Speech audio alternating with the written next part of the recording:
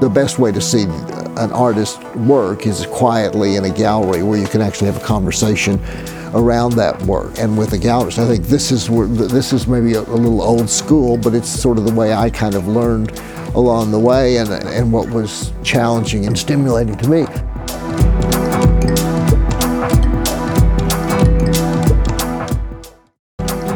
Welcome to Collect Wisely, an ongoing series of podcasts in which we sit down with people who care deeply about art to discuss their passion for collecting.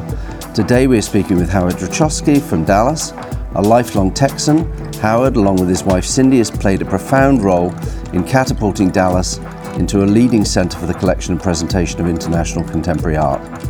The Ruchofsky collection has great depth in post-war art, with a particular strength in American and European minimalism, Italian arte povera, and Japanese gutai, of which they've assembled the most extensive collection in the United States. Through various philanthropic endeavors, the Ruchofskys have transformed the arts in Dallas. In addition to serving on many boards of cultural institutions, Howard and Cindy, along with the Hoffmans and the Roses, have pledged their collections in their entirety to the Dallas Museum of Art. Before we begin our interview, I'd like to share our vision for Collect Wisely. This is an initiative we've wanted to do for quite some time, in which we question the nature of collecting and connoisseurship in the 21st century, and through doing so hope to inspire a new generation of collectors and individuals committed to making a vital and meaningful investment in our common cultural future. My name is Sean Kelly, and I have had a gallery in New York since 1991. Each Collect Wisely episode will bring you personal stories from the perspective of an individual collector, where we delve into their passion for collecting, what drives them, and what inspires them.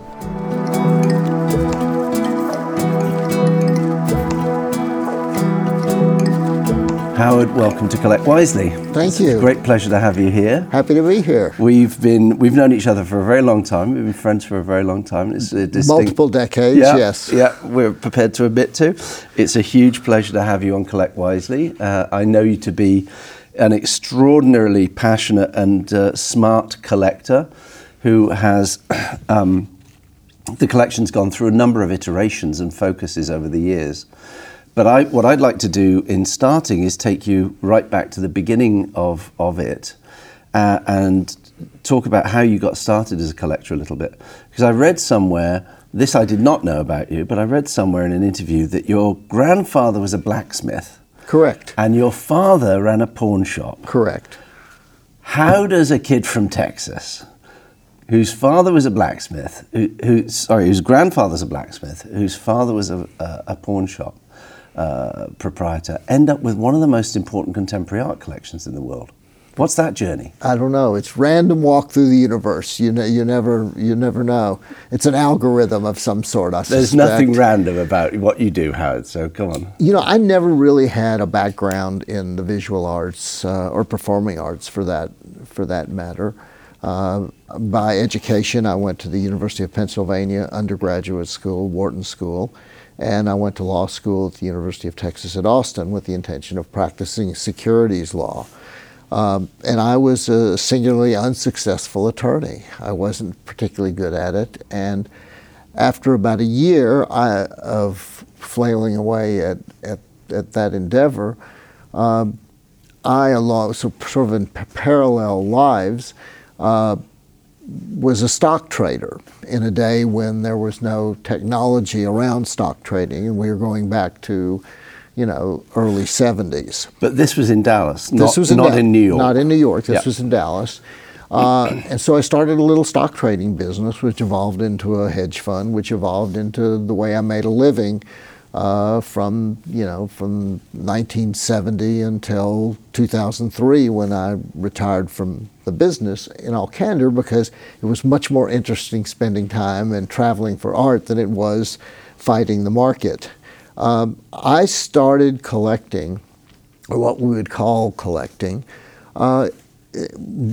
randomly being introduced to an art dealer in Dallas, a gentleman named Ralph Kahn, who had a little gallery called the Contemporary Gallery, very interesting name.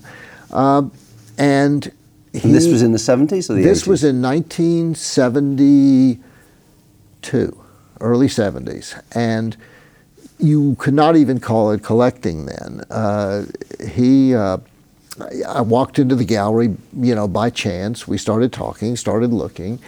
I mean, I knew the names of Matisse, Picasso, and things like that. At any rate, the earliest aspects of collecting for me, with a modest budget, of course, was large editions of modern master prints. So this is a very traditional thing we hear a lot. People starting with less expensive works when they're younger, they have smaller budgets, and they start buying prints and multiples. Exactly, and very decorative things. I had a fondness for plastic art, but I never really bought the right plastic art. It didn't get light and space in a timely way. But I started with him, and it sort of evolved. We bought a few. I would characterize them as C pictures from A artists in a more modernist and contemporary. Now we're moving a little more in the contemporary vein. The likes of Colorfield, for example, was particularly resonant. By dint of circumstance, while I'm in the midst of this relationship with him as an art dealer, I didn't know anyone else. Through him, and in a matter of serendipity, I was introduced to the gallerist Anne Friedman, who was at Knoedler. As it turned out, Anne's former college roommate, or at the very least a very close friend, was at the time ex-wife of one of my best friends in the securities business. So on a trip to New York, I met Anne, and Anne at the time had just or was about to adopt a child, and the child was adopted from an agency in Fort Worth, Texas. So we started a conversation. So she was probably the first New York dealer that I had any kind of relationship. And again, we're going back to, at this time, mid to late 70s.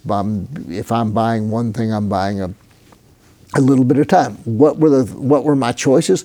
My choices were really things that were just sort of presented to us. Here's a work by Helen Frankenthaler. Here's a work by Adolf Gottlieb. Here's a really uninteresting example of a Rothko. These are very, but C pictures, quite frankly, in most cases. The first significant purchase came actually in the late 70s. I want to say 79, 80, 81, sometime in that time frame, through Ralph, but interestingly also from Knoedler, was a Frank Stella protractor painting. And that's the first really significant art purchase I made. And at the time it was a lot of money, but I was making decent money then, and this seemed really interesting. And I lived in a very nice house, a contemporary house. And I'm still in the decorator stage. I've got a wall, I need to fill it. And I had a big wall and I had a tall ceiling, so I could buy a 10-foot painting. And so I bought that. All the scholarship has really been on the run, what we call adult learning education, sort of, ebb and flow. And through just a series of, I guess the way you sort of grow up anecdotally in the art world is I met another dealer. I met a gentleman named Nathan Kolodner who worked at Emmerich. Then sadly he passed away, and I was sort of shuffled off to Dorsey Waxter, with whom I've had a long-standing personal and professional relationship. A great dealer in her own right, and a very thoughtful lady, and a good friend. But then, and you sort of get introduced here, there, and yon. And as time passed, I still think of myself as a really modest collector. First decade or so of collecting is just random walk through the universe. Someone's got a show of this or that, and that's what you did. About the same is we're now moving towards the mid-'80s, and I'm trying to move this narrative along because I'm not sure it's that interesting. But the mid to late... If it's not interesting, I'll interrupt with something else, trust me. Thank you. Mid to late 80s, I somehow, in the in the course of local travels, ran across a lady named Marcia May. And Marcia May's best friend was Lois Plin. And these ladies, I call them gadflies, but they lived and breathed art. That's all they cared about, was following around. And they were, I would like to say that this is what they did to keep out of harm's way. And it was a very interesting pair of these two ladies acting in an advisory capacity to me, because they sort of took me under their wing. Before anybody had ever heard of an art advisor. No. Oh yeah, this was totally random. Didn't even understand what all this was about. And it was, I'd come to New York, we'd go to galleries, we'd do things. I actually met you, I think, originally with Marcia and Lois. As time went on, you could begin to, and it became clearer to me at a point in time that when those ladies walked in, the dealers ran for cover, because they would come in and they would literally plop down in a gallery, and the people and the gallerists are trying to make a living and trying to see clients and do business, and they're just using everyone's office. This is pre-cell phone. They're using everyone's office as just sort of a place to hang out, because this is what they're doing. This is before mobile offices or workplaces. Yeah, so exactly. They were ahead of the curve on everything. In many ways. For better or worse, the one thing they both did have, other than the tenacity to terrorize gallerists, is that they had good eyes. They had great eyes. They really could. They would introduce you to really interesting artists. And they were very, very much on the leading edge. Yeah, very much cutting edge and fresh material. And and again, I did not have a big budget, but they were sort of my titular advisors. I credit, or I'd like to think, that when I became a collector formally, in my own mind, it's when the concept of building the house developed. Yeah. I live in a house that was designed by Richard Meyer. It's the only house that he's designed in that part of the world at that time. And it was incumbent upon me to, because I did collect, was going to have a place to show art. So let me interject there. Please. Because this is not for people who are listening, this is not a regular house. I mean, we need to be clear about this. This was a single bedroom bachelor pad, yes, which was 12 or 15,000 square feet. It was about 11,000 feet. Richard yes. Meyer, one of the most prominent, important Richard Meyer house buildings he's ever made. Absolutely revolutionary in a way, in terms of what it meant and foreboded for your involvement with Dallas, because if I'm correct, Dallas to that point had very much been, people had their treasures in homes that were very much inward looking, and you come along and you build something completely atypical, which is essentially a transparent glass box structure that you're going to put your collection in, and a single bedroom house. And it was a completely new way of thinking, not only about living in that community, but also about how you were going to live with your art. Well, as I say, somehow in this osmotic process, art became more and more relevant to my life, and it became more and more significant part of my life. And I was a bachelor at this point in time. This is before I met Cindy, and this house embodied just almost, again, a degree of serendipity. I'd only interviewed one architect, and that was Richard. And then I was shocked that he would even do a house, because I knew he had done historically a few houses, but he literally just had got, by the time I met him, he had just received the commission, the biggest private commission in the world, to do the Getty. Yeah. And I assumed that he would never want to fool with this, little residence, but he actually enjoyed that as a laboratory. And he put two really talented young architects on the team, to help. And it was a long building process. The actual building started in '93 and was finished in '96. So that's a pretty long period. But I'm collecting more actively, because I am now, I have a vessel in which to to show the work to friends, family, community. And I also am more and more engaged and involved in what's going on.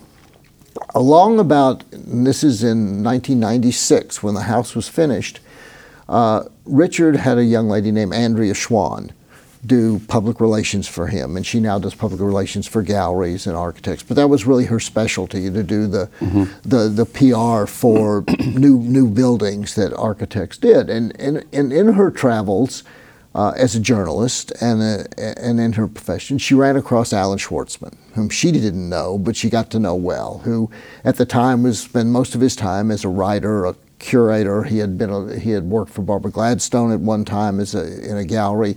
He was arguably the first employee at the new museum when Marsh Tucker, literally created this thing, and Alan was there.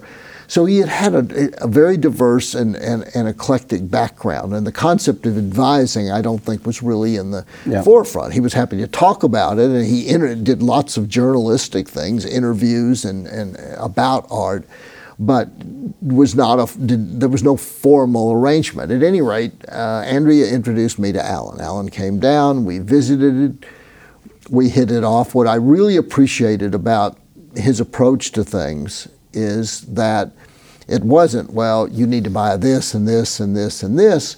It was about, let's sit down and think about this. Let's spend a reasonable amount of time, a year if possible, looking, going to museums, going to galleries, going to a fair.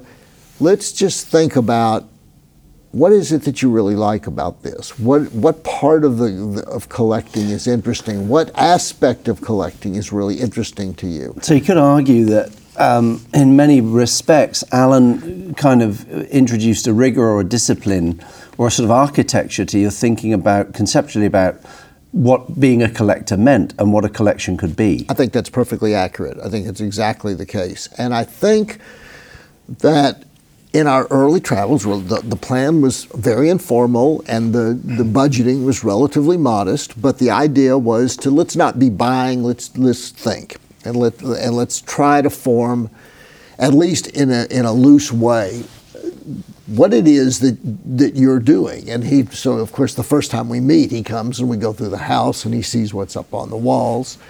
And was he saying to you at that point, why have you got this, or why did you buy that? Or was he saying we need to edit this, or was he being much more subtle than that? I think Alan is very subtle when it comes to that. He will not say, no, you shouldn't. It's not, the goal was not to beat you down. The goal was to lift you up. See if there's any there. Now, oftentimes, I'm sure you run across people that really don't want to be told, and at the end of the day, they don't really want to learn. But the approach he took, I thought, was incredibly rational, because he could, as it began to unfold, and it unfolded relatively quickly, he said we started as our starting point philosophically and conceptually was the building, the house, the Meyer building in and of itself. This is a piece of art. This is a post-minimal manifestation of an artistic aesthetic. You clearly like it because you live in it. Yeah. What artworks complement that? What are the artists? Who are the artists in which this would reside comfortably in this building? And so we naturally gravitated towards American minimalism. Yeah. It wasn't a great leap, but this was a perfectly logical direction to go. And that was really the beginning of making a specific attempt to focus on that. Now we also, again, where it gets, because this is not just following a rigid path, this is allowing for some free form as well. We're fascinated by issues which at the time were coming to the forefront. Now they're even more apparent. These issues of identity. This was right AIDS crisis. This was during civil rights. This was during gay rights issues. This was at women's rights. This is the early moment in time when these movements were beginning to have real meaning. And there were artworks that that reflected this in a very significant way. And so we really allowed the collection to drift, if you will, in two directions. One is the lineage of the minimalist object and that the aesthetic of simplicity and refinement. And the other was this sort of issues of identity and more figurative work, if you will, that moved in a slightly different direction. But interestingly about that moment, Howard, I think now with hindsight we can also recognize that yes, those were very prominent directions that were emerging in the 80s, the late 80s particularly, middle to late 80s. But the other thing that was emerging at the same time that I don't think we all recognized quite as early, and we now see with hindsight, it's much easier to recognize, is that there was starting to be attention paid to the fact that art was not just being made in Europe and America, that art was being made all over the world, and to no small extent it had been excluded from the kind of official trajectory of the Western canon. Of course. And so we were starting to find emerging markets in Russia, in Brazil, in Asia, etc. And one of the things that I think is particularly interesting about your collection, because you've described it in a way as if you set off on this path and very purposefully pursued a course, but I know that it has sort of evolved very much for you as part of your life. But something that you did do, which was really quite extraordinary at that moment, was you looked at Gutai, for instance, which is an art movement in Japan, which had very little exposure in America or American museums, and you did a deep dive into Gutai. Well, again, you're invariably, if you're fortunate, you're influenced by people who have both knowledge and skills. And Alan didn't know Gutai, nor did I, until we wandered into a gentleman's house in California from whom we were actually buying. He was selling some works, and we're buying an Arta Povera work, which was another strain of the collection. Again, to back up just briefly, American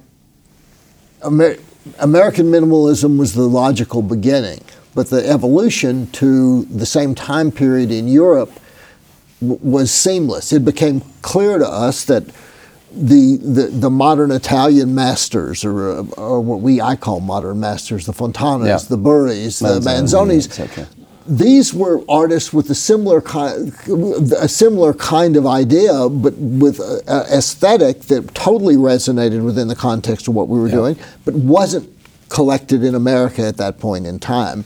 And quite frankly, it was also more economical because you weren't fighting for the Judd stack, but you could for the same, you could buy a great Fontana, and this was this sort of was a logical extension. And the Gutai, then moving to the Far East, the dint of circumstance of seeing our first Gutai work in this late 90s time period, and not being able to reconcile what the heck it was. It was one random work, a Shimamoto painting, that he still owns, sitting in a collector's home, that was one of the most radical looking artworks I had ever seen and Alan had ever seen, and we didn't really have context. And as it turns out, as we began to and actually bought our first work, there is a fellow who I consider a collector advisor, a man named Josh Mack, who actually traveled to Japan. He really had a good understanding of this, and he was really our first intro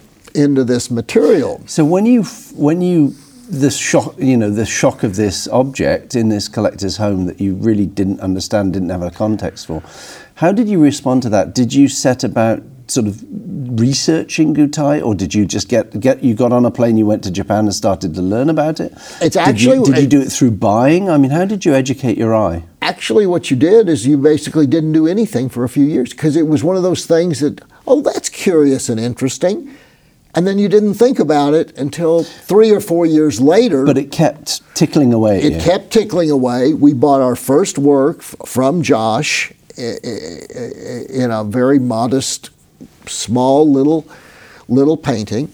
And that sort of triggered our inquiry. As it turns out, along the same time, we I got to be more friendly with the dealer, Fergus McCaffrey. Fergus was very influential, spoke Japanese, traveled there regularly, and he was beginning to work in trying to get that material better known. Almost parallel to this is sort of a next generation understanding of the Monoha movement in Japan. So once we started down a movement, and again, it resonated with art typography. All these things sort of as you begin to look, and back to your original observation, is everything, our understanding in the West was it was dominant by the Museum of Modern Art. That was the canon, that's what laid it down. That was a point of view that was particularly American.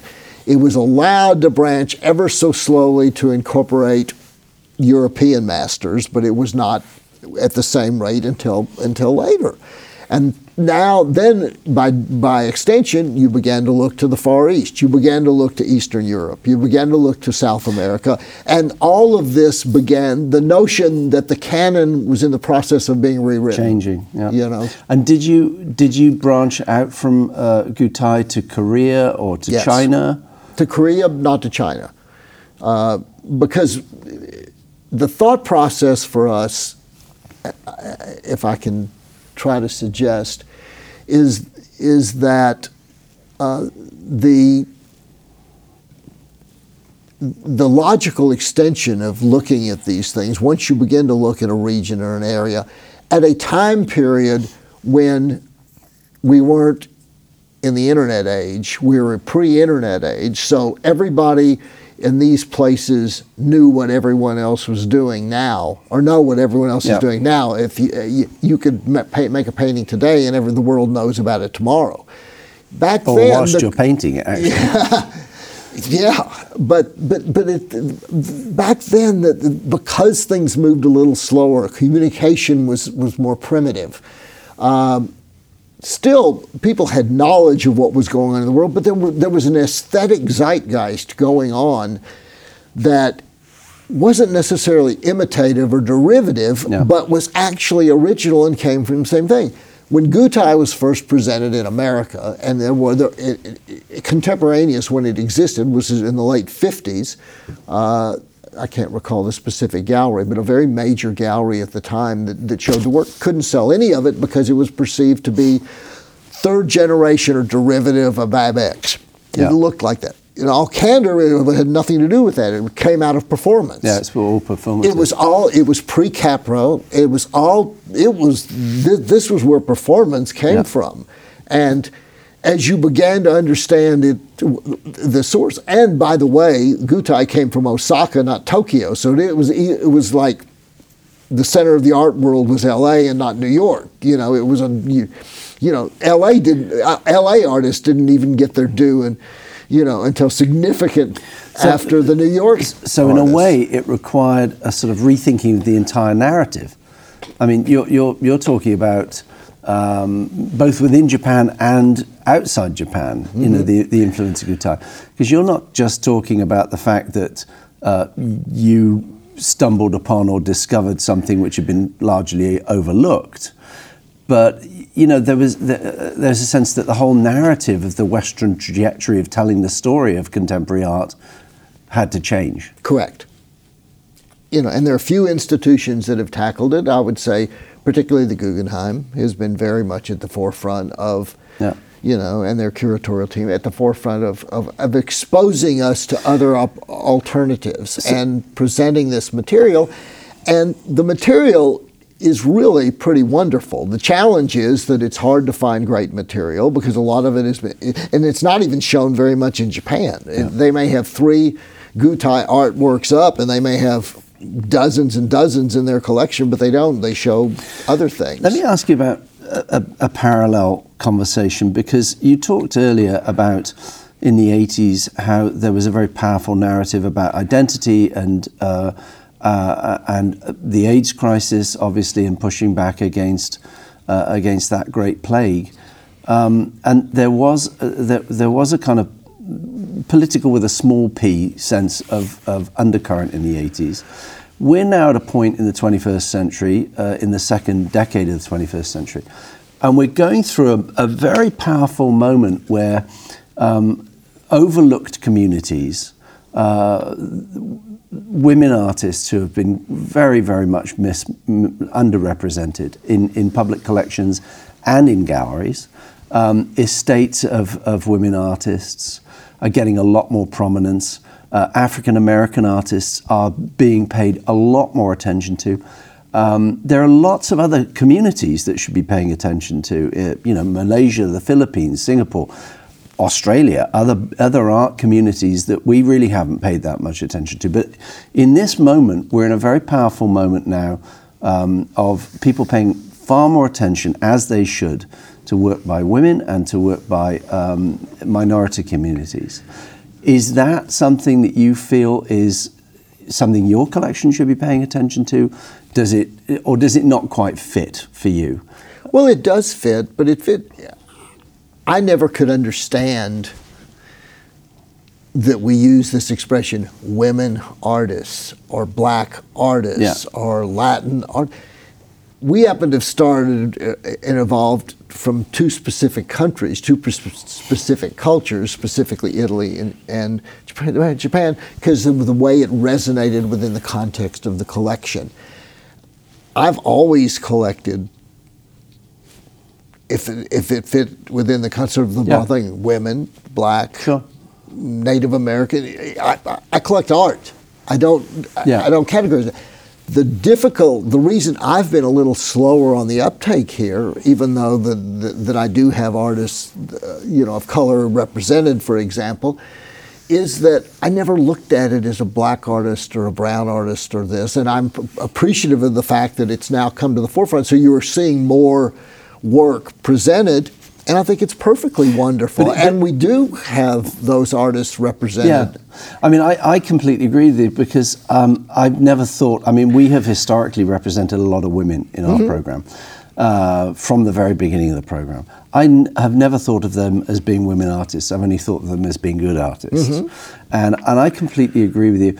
I think it's one of those strange, it's one of those strange things where we applaud the fact that the balance is being redressed, but the sort of formal categorizations of it are very uncomfortable. It's insulting. Yeah. I think it's insulting to the artist. Yes, and I don't think that's fair. I think that,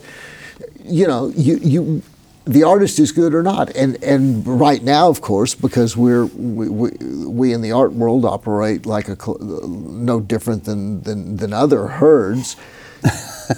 There are artists coming out of the woodwork that are making lots and lots of art right now, and they're being marketed as black or female or whatever, and I'm not sure anyone stopped and really done the thought process of analyzing what is really good and what isn't. Now there's this wonderful traveling show that's had this huge response. The Soul of a Nation has been, it's the right show at the right time and creates a great checklist. And I love the fact that artists who have essentially been closeted for 4 decades are now praised and given their due. Those that are really good artists, that work is wonderful. Well, I think we would all support and applaud the lifting up of any community which has been ignored for a long period of time and been excluded from the major narratives in the art world as being, that's an inequity and it should be addressed. But I think your point really is a very important one, that at the end of the day, it's not about the categorization or the frame that one positions these things within. It's actually about the quality of the individual artist. Yes. And that's that is what's going to survive the test of time. It has to be really high quality work. At the end of the day, and quite frankly, we'll be long gone before that will ultimately be determined. Yeah. If you think about it. So I want to ask you, I've always been very impressed that you had the courage to step in a way to not just continue the trajectory. I think with your collecting activity, you were on a track which was sort of, it could have just ended up being very predictably, let's continue.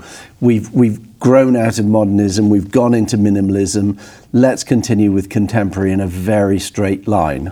But I think one of the things that's incredibly kind of impressive to me is that at exactly the moment that one could have said, yes, that's what the collection will do, you took a swerve towards Arte Povera, and then another swerve towards Gutai, and very courageously went off and kind of became very involved with those different areas of collecting work, which was very, very complementary to the core of the collection. What is there another swerve coming? What are you looking at now? I mean, is there something else we've missed that you haven't? Well, no, I think this is what becomes this the narcotic of collecting. I love this. The narcotic of collecting. So dealers pushers, is that our role? No, I don't think you're. I think we're hooked. The collector is hooked, and it's okay. I'm doing this, and oh gosh, we've just discovered this. Bye, and then okay, we've done that. Now let's go over to here. Now let's go over to here. Right. I'm not so sure I know what the next is. One of the reasons to come to an art fair, for example, and I like going to galleries, not fairs, in all candor, but I think fairs are great to go visit with people you don't get to see often. But I think that the best way to see an artist's work is quietly in a gallery where you can actually have a conversation around that work and with the gallerist. I think this is maybe a little old school, but it's sort of the way I kind of learned along the way, and what was challenging and stimulating to me. I came to this art fair, this particular moment in time, to kind of look at what else was going on and what might be really instructive and intuitive. And more interestingly, what I think I discovered personally is it's more about looking back on some missing pieces rather than a generic overlooked movement, if you will. I think this is a really interesting artist that really hasn't had his or her due at this point, but look how beautifully this fits within what you're thinking. When you go to an art fair somewhere in the world, do you have, when you're walking through, do you have antenna for picking up? I know that that's not what you're looking for. You're looking for these moments, for these particular works, or for these missing pieces of the puzzle in a way. But do you pick up a sort of zeitgeist of, at any given moment, of a current? I mean, you might go to an art fair and say, this is what's happening, this is what I'm seeing most at this art fair. I mean, how attuned are you to those subtle shifts of what's occurring in the market when I'm not sure at an I art am, fair? in all candor. I think I'm a little intimidated by the art fairs because there's so much sensual bombardment of visual material and nasty lights shining down and thousands of bodies, and it's a very great skill, one I do not possess, to be able to walk through a fair and identify the one or two really great things. It's one of the wonders. I don't get the time to do that with Alan as often anymore because he's got so many clients and is so busy. But when he goes through and he can look through booths and will identify this one little random object. And Gavin Delahunty, who's a good friend of mine and curator in Dallas, that he can go through and identify one or two really special things. I think that's a real gift. I don't have that particular gift. As I say, for me, the art fairs, for the most part, is more of a general catching up with people. It's a social experience. If, by the way, you see something that intrigues you or that's fresh or that resonates within the context of what you want to do and you can afford it at the time, then all the better. But that's not the primary reason. For us, again, I'm not sure I think about us so much as being collectors. This is an interesting moment in time for Cindy and me. We've just finished our 20th anniversary of 2x2 for AIDS in Art. This is a cause, two causes we have celebrated for a long time. We've raised a ton of money thanks to the good graces of artists, dealers, and a generous community. And it's a moment of reflection for us, because we're in the process of passing the torch, the beginning process of passing the torch to John and Lisa Runyon, who are great friends and have been with us every step of the way. But it's time to kind of step into the background and not be the figurehead, if you will, of this. So for us, it's not taking a victory lap, but it's really reflecting on some things that we've been able to do and wonderful relationships that we've been able to develop. We feel like we're part of an ecosystem. So the collecting is great fun, and I get to play amateur curator because it's ultimately going to go to the museum. But it's more about the interaction. I miss some of the personal connections that we used to have at these when it was a little simpler. Yeah.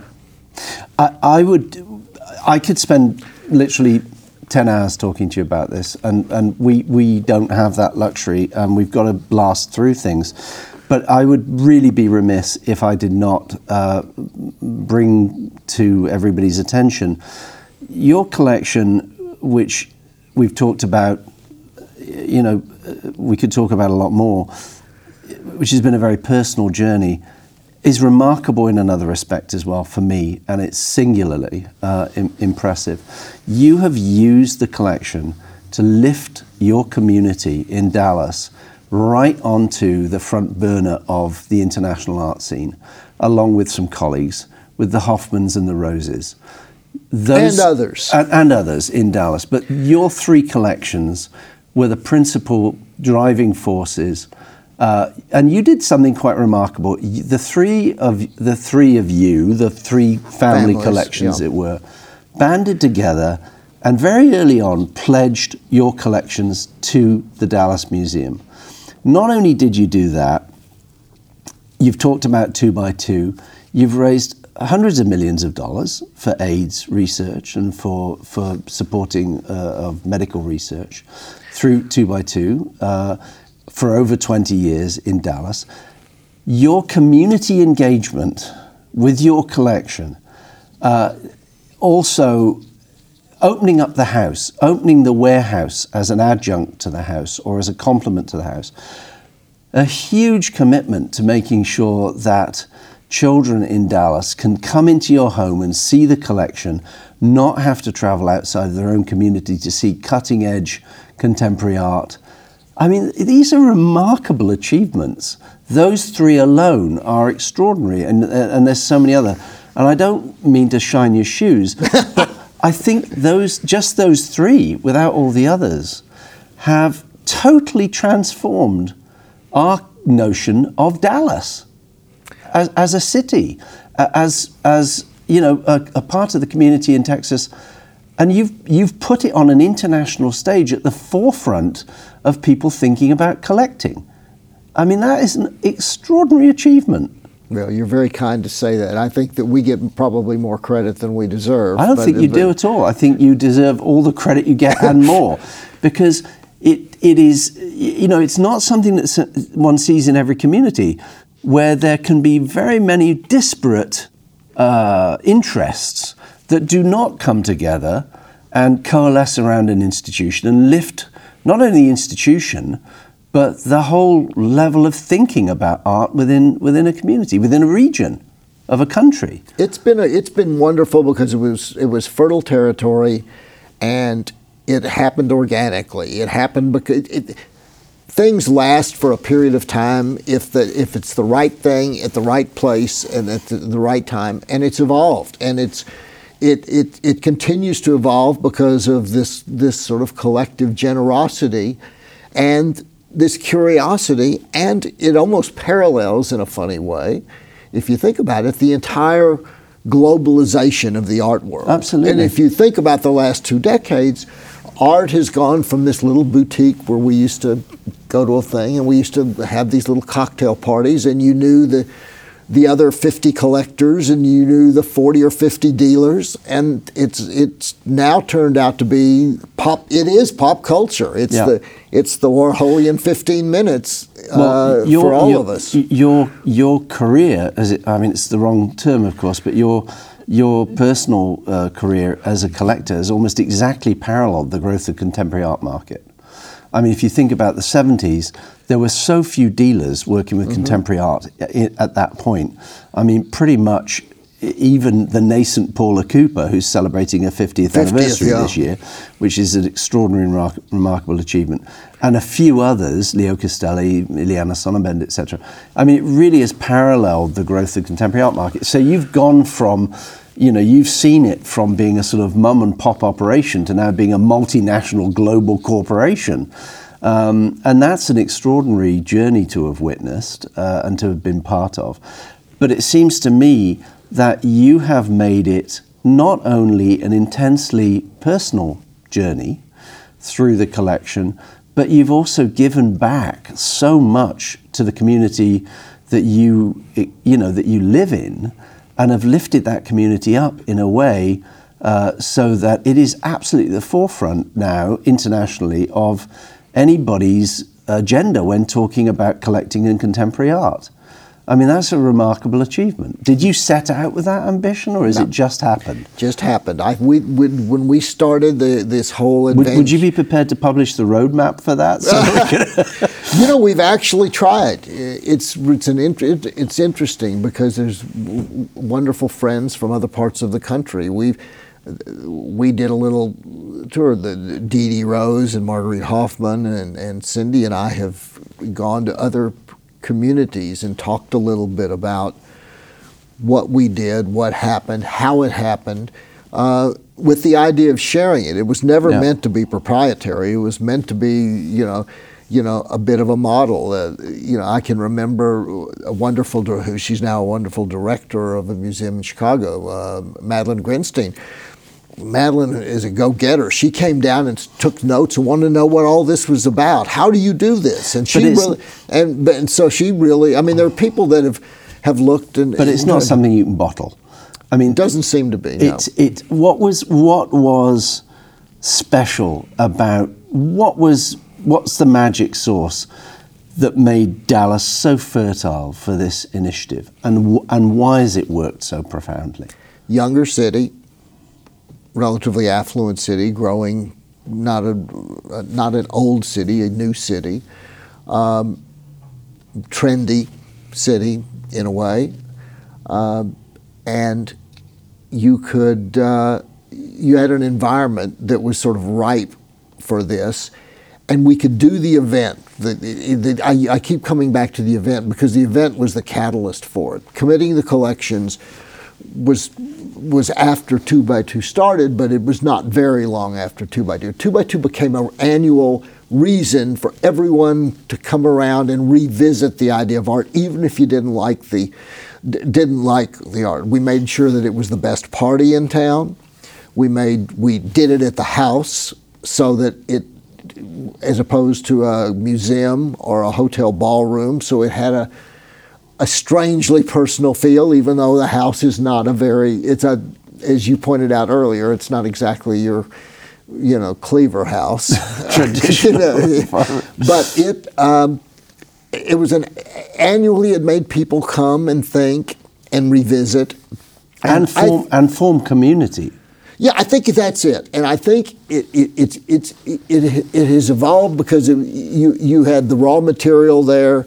You had curious, bright, educated people, and you had enough affluence for others to take hold. And you could present art, which is a little bit strange stuff. It's like if you put me in a science lab, I would very quickly be over my head in terms of trying to understand even basic rules. We've not done the best job as an art community of welcoming people to our community. We have. The art buying process is a little mysterious. It's off. You're not talking about Dallas. You're talking about the art world. The art world. Yeah. It's off-putting. Sure. Going to a gallery is kind of a scary thing, and looking at these strange things on the wall. Yeah, we've talked to that. We've talked about that in a lot, and I totally agree with you. I mean, we need to be much better at that. And it's not only this kind of opportunity where someone can come and see 125 works of art on a wall with little labels to kind of give them a little bit of a guidepost, without any pressure, without people successful in their own right without looking foolish, because it's again asking me to go to a science lab and do an experiment. It's going to be I'll feel incredibly awkward. It creates an environment where people can feel a little at ease, and over time, it magnifies itself, and it allows people to become more and more comfortable. If you think about a restaurant you go to, if you think about any experience, a city you go to, the first time or two, it's a little, you even if you love it, you're not quite natural. By the time you've gone there 7 or 8 times, you feel part of it. It feels easier. And I think that a lot of the things that 2x2 has done is it's created this annual opportunity for people to come in, it's a point of get access. a dose of the point of access. It's a nice expression. And that's the reason it's sustained itself. Yeah, because and been a huge success and raised an awful lot of money for a very good cause. Yeah. But it has changed the community in Dallas. I think it's had a meaningful impact. Yeah. So we have a number of things that we really want to talk about on this program, and I think we've dealt with many of them. I mean, talking about the collection, Arte Povera and Gutai, really is to talk about connoisseurship and scholarship. What I'd love to ask you is, you talked a little bit earlier about, you're passing the baton with 2x2 to John and his wife, Lisa. It's a moment of reflection, thinking about the collection and what you've achieved. What advice would you give to your younger self if you met them at a reception for 2x2 about how to collect and how to start collecting, how to think about collecting? Again, I think that it's an inquiry that comes up, reasonably often. And I think it's one that you can have a hip shot answer to. But I think in all candor, the most important thing to do is give yourself permission to take some time to look and to learn and to not be in a hurry. I think if it's going to become something that you're going to want to spend a long time with, or that's going to be part of the rest of your life, take the time to do a little looking. The greatest joy I had yesterday at the fair was there is a wonderful young man who heads a company in Dallas who's an avid young collector. He's 30 years old. He's incredibly bright. His name is Thomas Hartland Mackey. And we spent an hour and a half speed running through the fair together yesterday, and it was the most invigorating experience for me. I don't know if he got as much out of it as I did, but he's already a good collector. He knows enough. He's done he's got the vocabulary. He's not a novice. Was he looking at very different things to you? I was trying to point out things to him and why they were interesting to me, right? As a point of reference, because sometimes it's easier to talk about things in front of a picture than Sure. in a book or abstractly, because you're in front of an object and you're talking about it. You like it, you don't. Why, where, who, when was it done? Howard, how important for you is being in the aura in front of the object, as opposed to seeing it on your phone or somebody Instagramming it? I mean, we are in a different technological moment. We talk about it a lot. We talk about the way we receive information a lot, but for me, there's absolutely no alternative to being in the presence of the object. I think that's what we say, and I think it's true. I think, I think you're perpetually surprised when you see on the little phone, you see the 1-inch image, and then because you can't see anymore, you have to take your glasses off. But, and then you see it in real life, you said, that's bigger than I thought. It's smaller than I thought. It's more interesting than I thought. It's not as interesting as I thought. Yeah. You got to go look at it. And sooner or later, I think, the things that I have bought without seeing have been with my surrogate eyes, Alan. I trust his eye. I know what he likes. I know what he likes that I don't like, and I know what he likes that I do like, and I know when he opens up that box to challenge me, which I appreciate. it's a good thing. It's the only way that I can see enough things, because I don't live in New York. I don't go to the galleries all the time. If I get to New York 6 or 7 times a year to get to half the shows that you put on, that's about as good as it gets. Have you bought from an image or from now a phone and had buyer's remorse? Or do you just not buy something unless you or Alan have stood in front of it and seen it? That's a real good question. I don't, off the top of my head, I feel like one of us has actually been in the presence of the work. Yeah. But have I had buyer's remorse? Probably. Those are the things you wonder about, because you get caught up in the emotion of things. And there's something also, particularly about younger artists, which I would like to throw in just briefly, is that, and again, maybe this is the world of inflation, but there was a moment in time when part of what I like to do is support a system. So I like going to the Lower East Side, and there's some nice gallerists that are working really hard to try to make a living and show works, from nice artists before those artists disappear into the higher profile gallery system. But so I feel like even if I don't love something or I think I like it a lot, I'll take a chance on a young artist. I'm happy to support the ecosystem of the art machinery. But the price points now for engaging at that level have reached a point where we're, again, to borrow a term from Alan, it used to be why not, and it's now become why. Yeah. And I kind of that I lament a little bit. If a young collector, a new collector coming on board now, has a tough time, because if the entry point is $15,000, that starts to add up. It's real money. And it used to be $3,500, and which was a fancy dress for a party, and so you didn't buy the dress, you bought the painting. And I think a few years ago there was almost a feeling that the inversion of price structure towards very young artists was even more extreme. I think it has become a little bit more moderate in the last 5 years. But there's a point I remember 5-8 years ago when one felt that the very young and the very, very emerging was almost more expensive than anything else was, within reason, obviously. No, but you could also make the case that which quite frankly is what we're doing now, I think, as we all reevaluate markets, as you go back and look at artists whose work you value and say, do I really?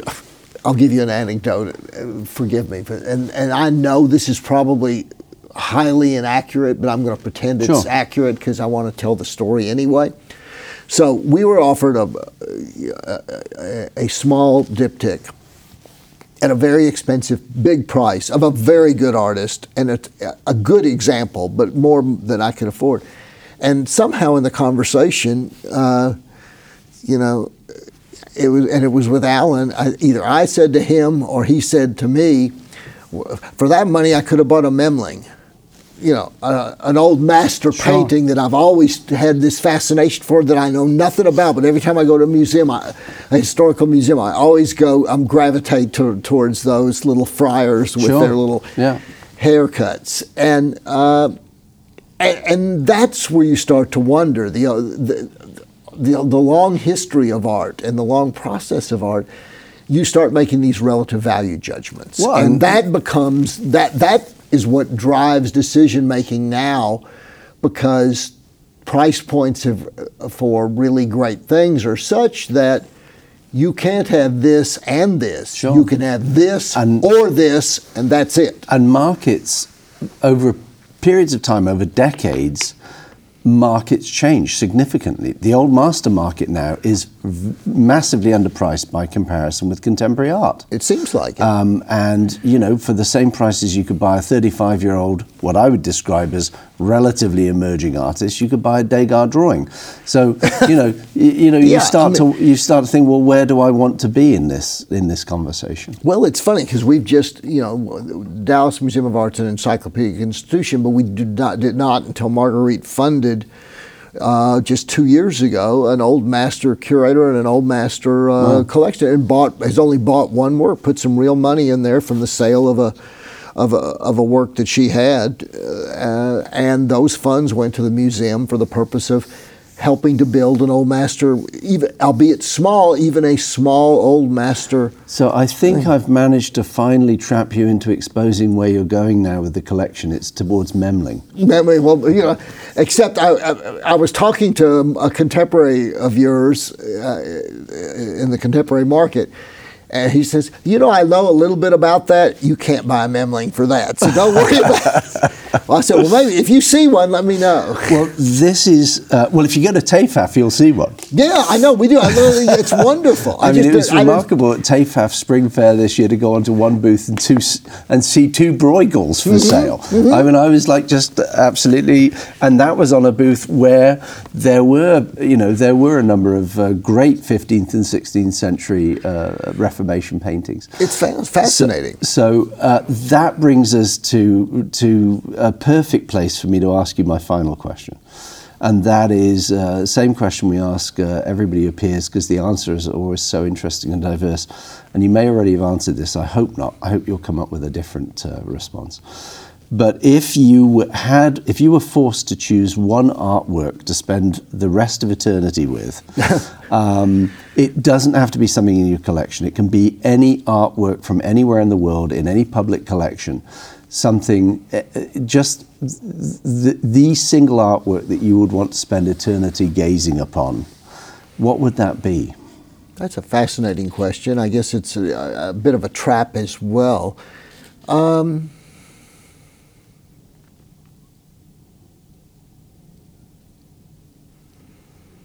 You wrestle with trying to be clever, but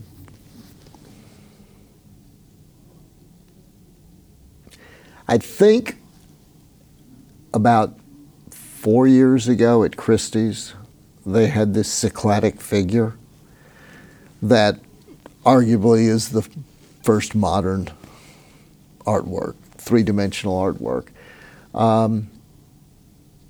And it was priced less than the Memling, I think something like that was one of those moments in time when it's not something you expect to see, but you go and you see this beautiful, it's this little bitty 4 or 5 inch figure. And I think something like that, which sort of, because I think it ties you to history. And Cycladic figures are sort of very modern, but completely timeless. Yes.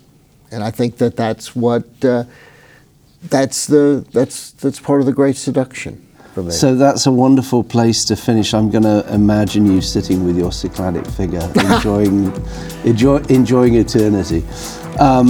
Howard, it's been an incredible pleasure to have you on Collect Wisely. Thank you so much. I wish we had another 10 hours because we could fill them very easily.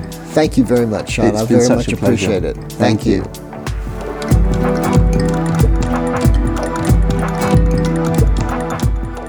Thanks for listening to today's episode. Collect Wisely can be found on iTunes, SoundCloud, Stitcher, Overcast, and Google Play. You can also find our episodes on our YouTube page. Just search Sean Kelly Gallery. Please be sure to subscribe to get the freshest episodes when they release. And if you really like the show, please give us a review or drop a comment. Or you can email us at info@skny.com. You can also follow the Sean Kelly Gallery at Sean Kelly NY on Instagram, Facebook, and Twitter. Cheers!